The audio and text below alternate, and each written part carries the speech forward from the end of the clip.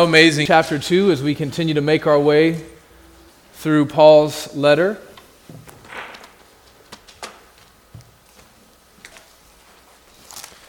You're welcome to use the black Bibles in the pews in front of you, if you don't have one.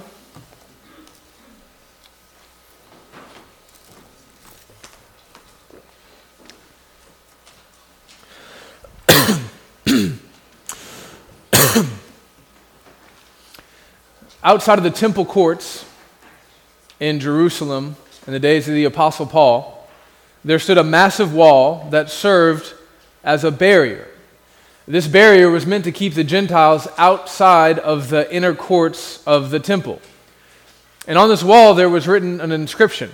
We actually have it today. Archaeological digs have found it and brought it to us, and it says this: "No foreigner may enter within the barrier and enclosure around the temple. Anyone who is caught doing so will have himself to blame for his ensuing death."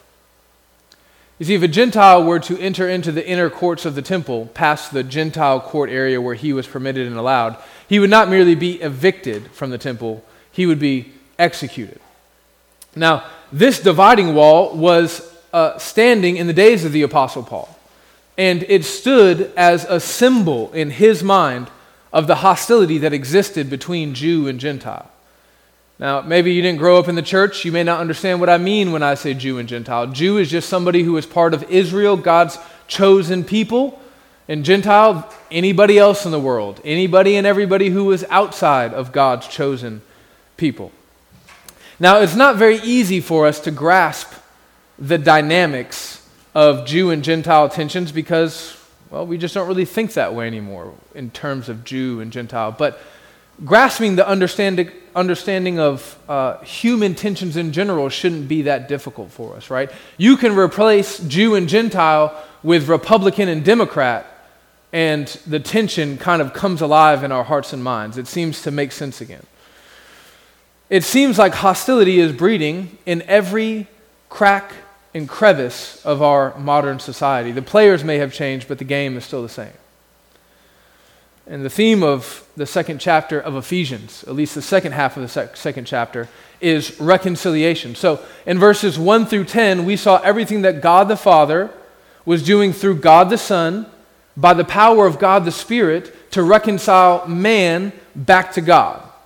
And now, beginning in verse 11 all the way through 22, we're going to see Paul explaining to a church full of recently converted Gentile Christians what God has done in Christ by the power of the Spirit to bring reconciliation back to each other, between humans. So, vertical reconciliation in verses 1 through 10, horizontal reconciliation in verses 11 through 22. So, we'll read about that for ourselves now. Turn with me to verse 11 of chapter 2. "Therefore, remember at one time you Gentiles in the flesh, called the uncircumcision, by what is called the circumcision, which is made in the flesh by hands. Remember that you were at that time separated from Christ, alienated from the commonwealth of Israel, and strangers to the covenants of promise, having no hope and without God in the world. But now in Christ Jesus, you who once were far off have been brought near by the blood of Christ.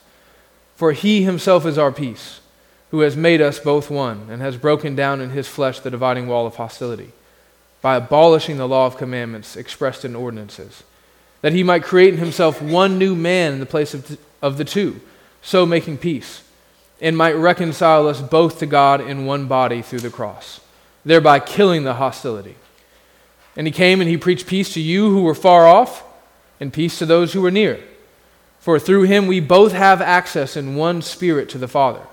So then, you are no longer strangers and aliens, but you are fellow citizens with the saints and members of the household of God, built on the foundation of the apostles and prophets, Christ Jesus himself being the cornerstone, in whom the whole structure being joined together grows into a holy temple in the Lord. In him you also are being built together into a dwelling place for God by the Spirit." This is God's holy, inerrant, inspired, and infallible word. Amen. Father, we pray that you would bless your word, that you would use it to change us forever and ever. Amen. I've got 3 points for you this morning. Point number 1, the problem. Point number 2, the solution. And point number 3, the result. The problem, the solution, and the result.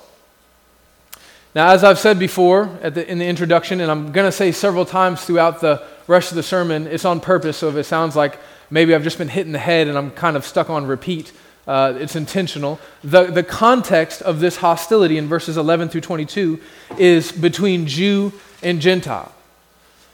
And what you see in these verses is that Gentiles were separated from God. The reason why they were separated from God is because they were separated from the Jews, but they were also relationally separated from God. What you see happening here is that because there was a divide between Gentiles and God, there was also a divide between Gentiles and Jews, God's chosen people. An illustration of this would be if you were to not have a relationship with me, you would also not be able to have a relationship with my wife or my children or anybody else close to me in my family.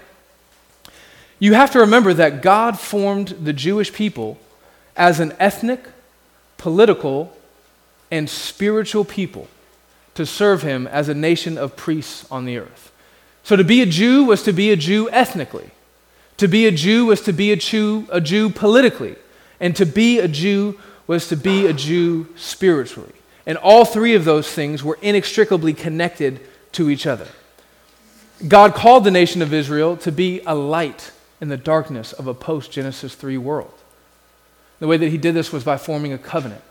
If you've been in the church long enough, you probably know our little pocket-sized definition of a covenant. It's a relationship grounded in a promise. So God called Israel to be his people, and he did that by making a promise with them. And the promise that he made was this: I will be your God, and you will be my people. Now, like most promises in the old world, and some in the new world, there was a promise. There was a sign that accompanied this promise, and the sign was the sign of circumcision. That's what you see Paul talking about in verse 11, when he talks about the uncircumcision and the circumcision. To be circumcised was a sign of the covenant. You can know how bad the relationships had gotten between Jew and Gentile because the uncircumcision that Paul references in verse 11 was actually an epithet used by Jews against Gentiles. But this circumcision was an outward symbol of the promise of God.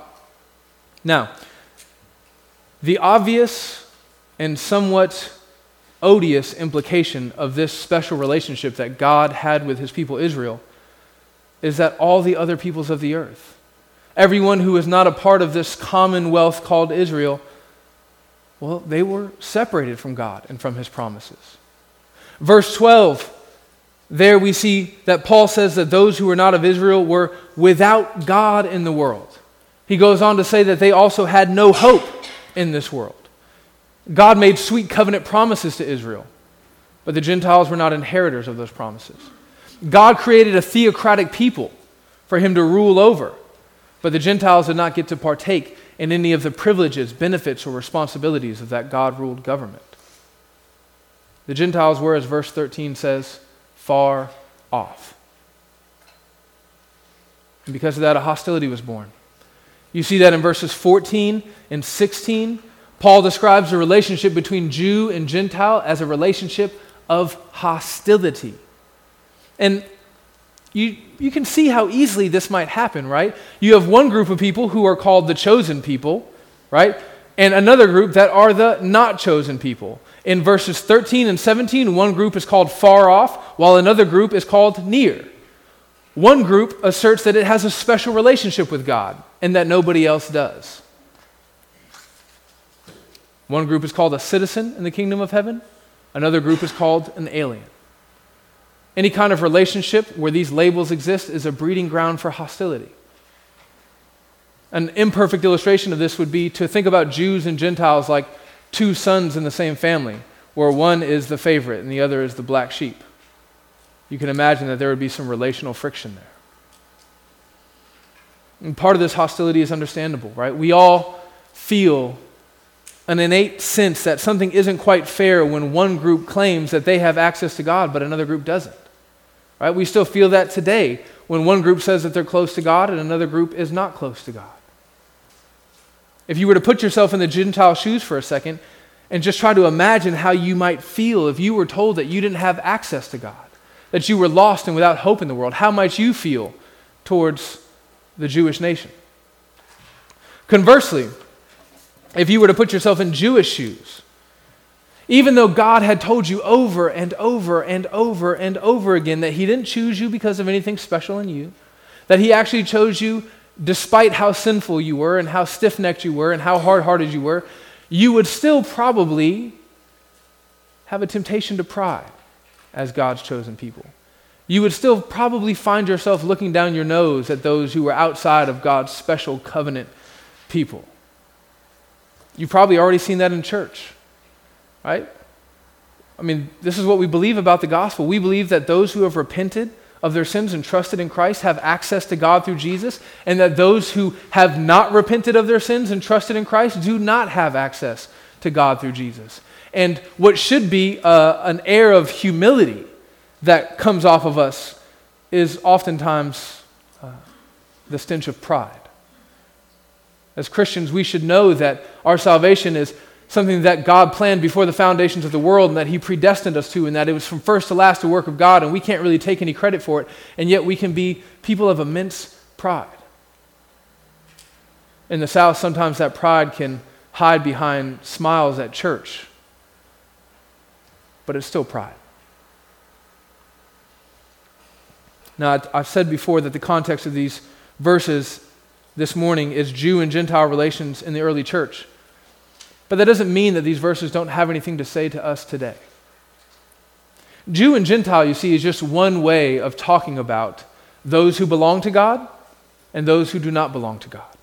In the Old Covenant, to say that somebody was a Jew was to say that they belonged to God. To say that somebody was a Gentile was to say that they didn't.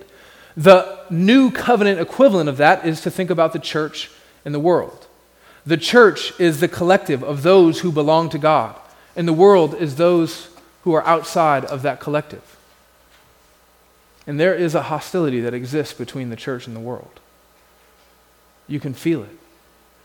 You can feel it growing every day. Some of this hostility is unavoidable. There's no way that we will be able to be faithful as Christians and not offend our friends, our family, our neighbors. It's not possible. The bad news of the gospel is offensive. It's like a strong aroma that makes people sick to their stomach. And that's why Jesus said, "You will be hated for my name's sake." The gospel tells us the truth about ourselves, and nobody likes to be told the truth about themselves. But if hostility between the church and the world grows stronger in our day, brothers and sisters, let it not be because of anything that we could avoid. Let it not be because of anything other than the gospel itself being the offense.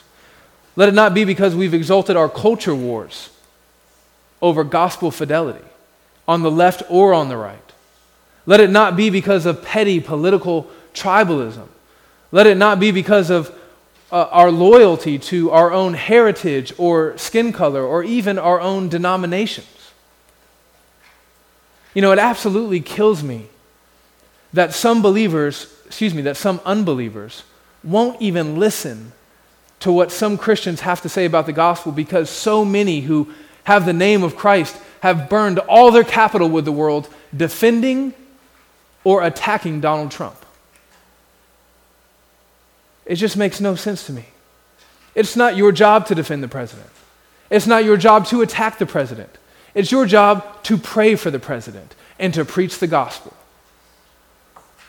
It drives me insane to see Christians make enemies on social media as they defend or promote CNN or Fox News personalities.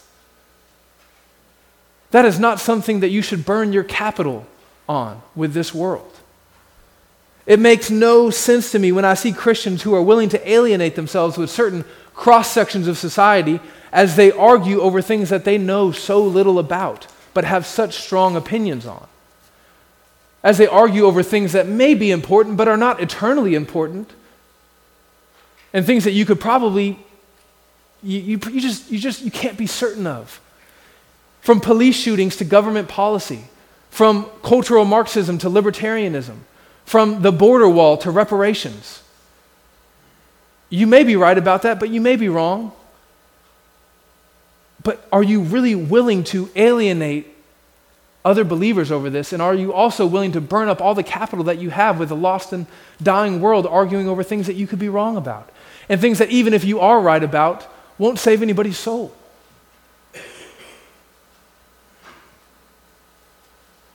I'm not telling you not to have opinions. I'm not telling you not to be active socially and politically in your own community. But I am saying this: if you only have a finite amount of capital in this fallen world, right, because your neighbors are hostile towards you, right? Let's remember, our unbelieving neighbors are hostile towards us. Why? Because they're hostile to God, and we belong to God. And because they're hostile to the God that we serve, they're hostile to us. It may not seem like they're hostile when you see them and they smile at the grocery store, but I promise you the hostility exists. And if you only have a finite amount of capital with them, I would only risk offending them over the things that matter eternally, like the gospel, things that you know for a fact that you're right about.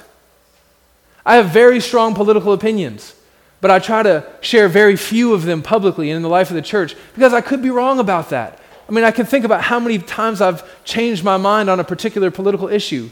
What if I would have spent years burning up my capital on that? But I know I'm not wrong about the gospel. And so if I offend this world, I want to offend the world with the gospel.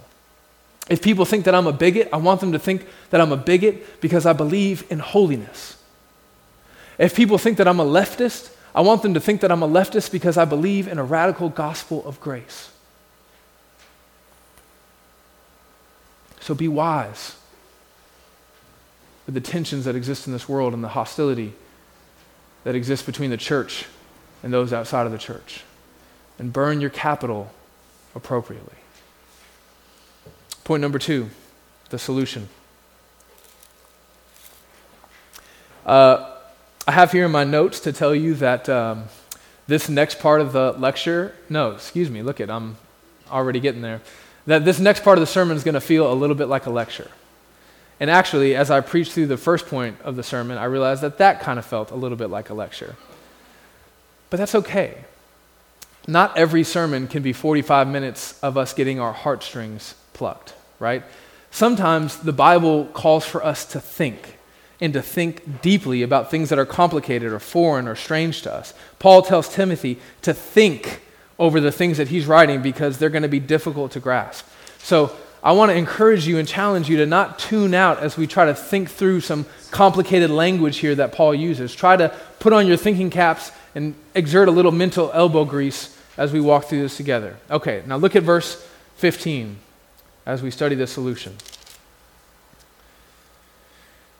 In verse 15, actually beginning in verse 14, Paul tells us how God has fixed this enmity between Jew and Gentile. So starting in verse 14, it says, "For he himself is our peace, who has made us both one, and has broken down in his flesh the dividing wall of hostility," which I referenced at the beginning of the sermon. Then it says in verse 15, "by abolishing the law of commandments expressed in ordinances." So how did God break down this dividing wall? How did God extinguish this hostility between Jew and Gentile? By abolishing the law of commandments expressed in ordinances. Now, if you're like me, the first time you hear that as Paul's explanation, you might think, wow, that really actually doesn't explain very much at all, Paul. I don't really understand what a command expressed in an ordinance is. Okay, so let's try to make sense of that. In order to understand what Paul is saying here, you have to understand that the Old Testament law, the Old Covenant law, the law that was given to Moses at Mount Sinai for the Jewish people, that law was moral, it was civil, and it was ceremonial in nature. Now, it's a little bit of an oversimplification, but I think it's true. It's moral, it's civil, and it's ceremonial. In other words, the Old Covenant law regulated every aspect of Jewish life. So when I say that the Old Covenant law was moral, what I mean is it regulates one's own private and personal morality. So think about commands like don't say the Lord's name in vain, right? That's the moral aspect of the law. When I say that it was a civil law, I mean it regulated civic and public morality. So think about boundary lines that were being drawn in the Old Testament, or what to do if somebody kills your ox, that sort of thing. That's the civil aspect of the law. And then you have the worship aspect, right? The spiritual aspect. And you can think about that in terms of the Passover celebration and the regulations for the temple sacrifices. But the point is that this law was meant to govern literally every aspect of Jewish life. And it was a good law. It was an eternally good law because it came from an eternally good God. It came from God and expressed God's eternal character. But God's eternal character had to be expressed at a particular place, in a particular time, amongst a particular people from a particular culture with certain customs. And that, therefore, it was expressed as an ordinance. That's what an ordinance is. An ordinance is a local expression of a universal truth or principle. So there's this law of God that's an expression of God's perfect character. And it comes out in commands that are given in ordinances for the old covenant people of God, the Jews. That's what verse 15 means when it talks about commands expressed in ordinances. Now, these ordinances were very specific to the old covenant people of God as an ethnic, spiritual, and political people. They were very much a part of what kept the Jews and the Gentiles separate. And that was on purpose. God designed it that way. God called for his people to be a holy people, to be a separate people, to be a distinct people, so that all of the pagan practices of foreign people didn't seep into the life of his people and corrupt them. But it was never meant to be permanent. This command, these expressions of God's command, these ordinances, they were never meant to be permanent. And you see that in chapter 1, right? We already saw in chapter 1 that God had a plan to redeem Gentiles. He had a plan to bring them into the fold since before the foundation of the world. It wasn't just Jews who were elected and predestined and adopted, it was Gentiles as well. But in God's own wisdom and for a time, there was a separation. And that separation was codified, implemented through these ordinances. And that's where Jesus comes into play. In verse 14, we see that Jesus made peace between the Jew and the Gentile. Well, how did Jesus come and make peace? Was it a big group therapy session? No. Did he come with congresses and treaties? No. Through coercion and force? No. He did it, it says, by abolishing the law. Well, how did he do that? Well, he obeyed it perfectly. Jesus came and he perfectly obeyed every last aspect of this law. And therefore he fulfilled it. When he obeyed every last aspect of the law, he did what Adam couldn't do. He did what no other human being could do, what none of the Jews can do. He was completely obedient to God, and therefore the law no longer needed to exist. The reason why we don't have to obey the law today is because Jesus did. And if we trust in Christ, then his perfect obedience is credited to our account. All over the first 2 chapters of 1 Corinthians, we've been seeing this language of union with Christ. It says, in him, through him, in him. Well, what you see there is that we are in a very real way connected to Jesus. And part of that real connection to Jesus means that his obedience becomes our obedience.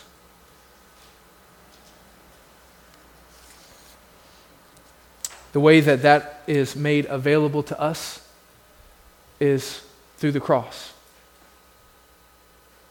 By dying on the cross, Christ made that obedience to the law available to us, and he took our disobedience to the law on himself. Verse 16 says that we are reconciled to God in one body, but that reconciliation had to come through the death of a sacrifice, and Christ was that sacrifice. Somebody had to pay the price for our lawlessness, and that's a price that we could never pay. But Jesus paid it. And now these 2 separate bodies, Jews and Gentiles, they're brought together as one. Jew and Gentile. The reason why Jew and Gentile hostility doesn't even make sense in our minds anymore is because as Christians, we don't even have this bifurcated understanding of humanity because we know that the two have been made one. And he didn't make them one by kind of tearing them apart and sewing them back together like a sort of Frankenstein doll. He made them one by uniting them to himself on the cross. You should know, friends, that the only way that any of us can have access to God is through the cross. It's through Jesus' perfect obedience to the law and his payment for our sins that we should have died for. Some of us are used to getting whatever we want. We're used to having access to anything, everything. We're not used to being told no. Our good looks may gain us access. Our family, our money, our education, our charisma. Friends, none of that will gain you access with God. Jesus is the door. And it's only through his death, burial, and resurrection and your subsequent repentance and faith that you can even begin to approach a holy and righteous God. And so once again in today's verses, we see that the Father works through the Son by the power of the Spirit to accomplish all of his good purposes. We've seen so far that vertical reconciliation is from first to last a work of God, and now we see that horizontal reconciliation is also from first to last a work of God. And it had to be this way, friends. It had to be this way. It has to be. Our mutual reconciliation as human beings has to be from first to last a work of God because the divide is so deep. It's not like the divide between Jew and Gentile was merely political, but at least they had their race in common. At least they had some religion in common. There was a complete divide. So God himself had to come and be their peacemaker. And Jesus is not a peacemaker like so many hired experts who come into Fortune 500 companies that are experiencing workplace turmoil where they educate and plead with people in the company to get along together or even sometimes threaten or else, you can go find another job. That's not the kind of peacemaker that Jesus was. Jesus came and he killed the hostility at the root. Most of our activism, most of our attempts at killing hostility between people, it's really just like Band-Aids covering up a festering wound.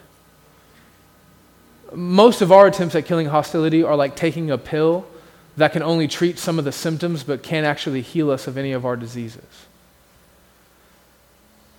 But Jesus came and he effectually healed humanity at its core. In the same way that reconciliation to God is accomplished on the cross. It's done. There's no doubt about it. In that same way, reconciliation between humans is done. It's accomplished at the cross. No law or contract could extinguish the flames of this hostility. No social movement could amend the hearts and minds of those who are at enmity with one another. No shame could coerce them to care for each other as image bearers of God. Jesus is so incredible. Where reformers and revolutionaries fail, the cross of Christ succeeds. As verse 16 says so beautifully, Jew and Gentile become one in Jesus, and the hostility that once raged has finally been extinguished.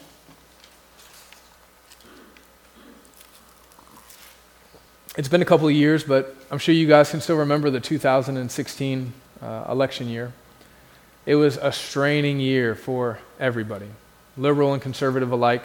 People got unfriended on Facebook and unfollowed on Twitter, and it was all pretty bad. Those Thanksgiving and Christmas meals didn't go as might be expected. And things have only continued to heat up since then, right? It's not like 2016 was the fever pitch, but now we're on the decline. Things are just continuing to ramp up. Maybe we've become a little bit more numb to the effects of it, though. Our nation is at a fever pitch when it comes to hostility on matters of race and politics and religion. And we're beginning to feel that kind of seeping into the walls of the church. Our nation is as divided as it has ever been, and we can feel some of that division. Maybe not in this church, but in the capital C Catholic Church, the Church Universal, we can feel that. We can feel the effects of all this. So how do we respond to that? To this world being so tense. Policies may help. They could relieve some tension. Electing the right man or right woman to a particular office may kind of relieve some of that pressure, like a valve that you just kind of hit real quick and it drops the pressure down. Social campaigns to educate and equip, they certainly have their place. They have utility and value. But ultimately, these solutions are not good enough to heal our hostility. Christians, I know that this has been a particularly difficult sermon because it requires such a lecture approach to understanding some truths of the Scripture, but if you've been tuning out, tune back in with me, because if you don't take anything else with you today, I want you to take this with you. World peace in a post-Genesis 3 world is a pipe dream. It's not possible. Not only is it not possible, but it's not promised. The only final peace that God has offered and promised this world is a peace that comes through Jesus Christ and his death on the cross. We have to keep this reality at the forefront of our minds as we pursue reconciliation between groups of people in this fallen world. As we propose solutions to hostility that we encounter between tribes and peoples. Listen, if we don't keep this reality at the forefront of our minds, we will sell people a false hope. And in the process, we will also malign the gospel. The only thing that's worse than a Christianity that offers no hope in this world is a Christianity that offers a false hope in this world. A Christianity that more reflects the foolish ideology of utopianism than the more measured promises of the gospel. If you're looking for world peace, where all the peoples of the earth, young and old and rich and poor and black and white and Asian and Arab, where they all live together in love, then you can't only look to what you can do. You have to look at what Christ has already done to accomplish that end. That's why ultimately any activism of reconciliation that doesn't have the gospel somehow, some way attached to it will fail. In verse 17, we see that Christ came and he preached peace to all. Look there at verse 17. And he came and preached peace to you who are far off and peace to those who are near. If you remember when we walked through the Gospel of Mark, it seemed like Jesus' main prerogative was the preaching of the gospel. He healed people. He did a lot of other good things that adorn the gospel, but Jesus was always preaching. The kingdom of God has arrived. Repent and believe. There were times where he was so busy healing people and helping people that he kind of got off track and he had to stop and say, hey, I have to move on so I can go preach at the next town. Jesus' sole focus was a proclamation of a message of victory over sin and death and reconciliation between God and man and each other. And you should know that our main job now as ambassadors of reconciliation is to communicate a message. You are certainly welcome and encouraged, and in fact, if you don't, you will be unfaithful to adorn that message with your life, with every aspect of your life, right? The way that you live adorns the gospel that you preach. But if we get about the business of trying to pursue reconciliation without proclaiming the message that reconciliation has already been accomplished by Christ, well, then we will be found unfaithful with this ministry that we have received. If it sounds like this sermon is a little bit of a diatribe against social and political action, friends, that could not be further from the truth. This is a plea for a measured approach to activism and to political action. What I'm saying here is that ultimately, reconciliation is a promise of the gospel. So any way that we interact with the world should reflect that reality.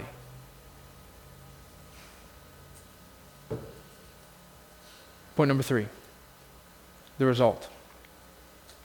If you look at verse 19, you see the word therefore, or so, depending on the version you're reading. And it introduces Paul's concluding thoughts on this gospel of reconciliation that he's been teaching us about. And I almost don't have to preach verse 19 because I just don't think I can say it any better than Paul says it right here.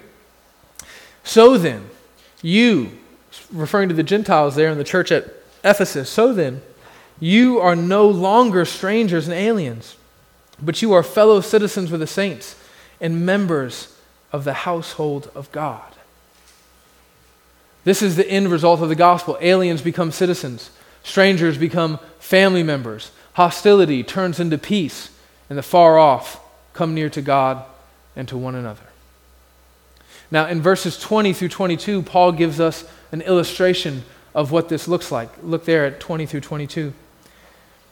He talks about this household of God, and he says that it's built on the foundation of the apostles and the prophets, Christ Jesus himself being the chief cornerstone.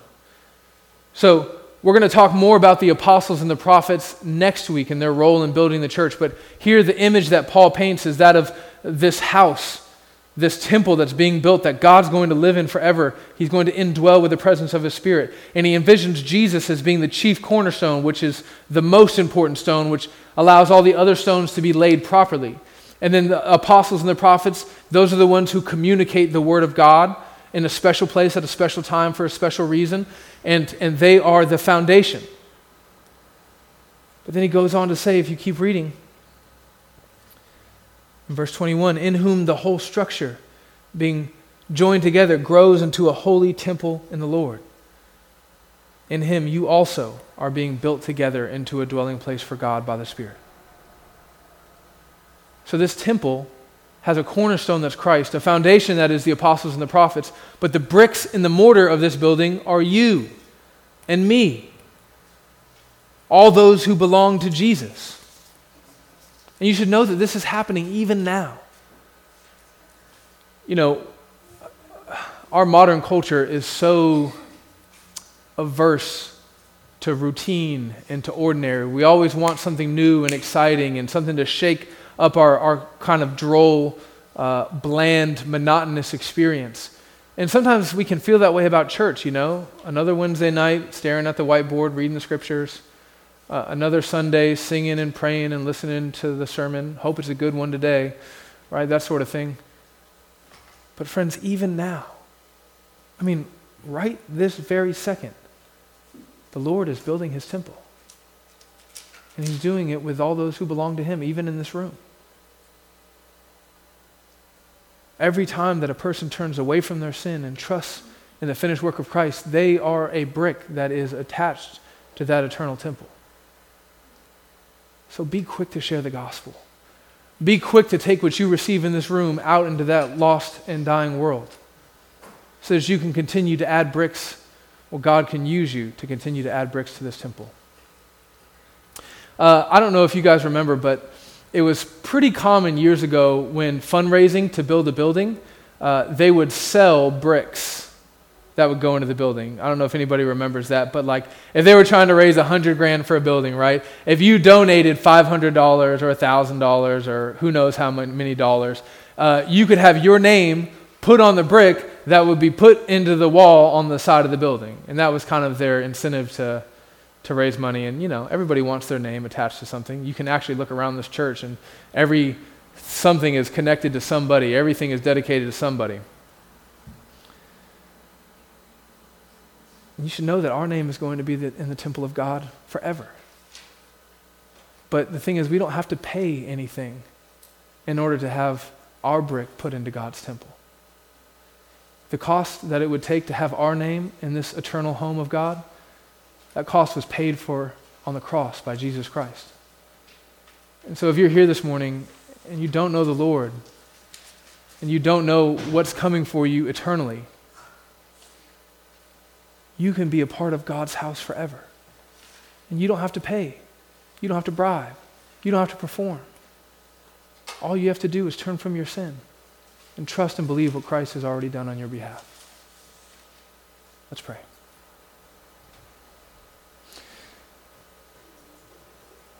Father, you are building your church, and we praise you for that.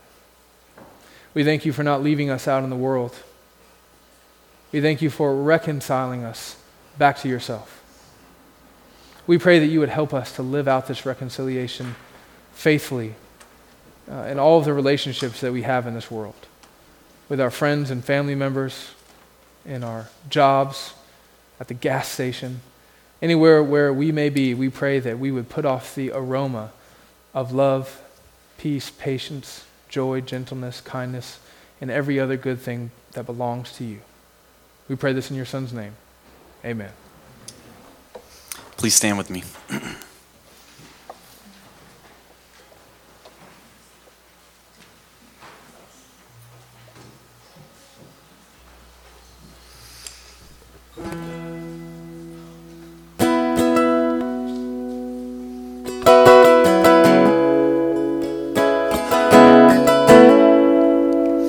Should nothing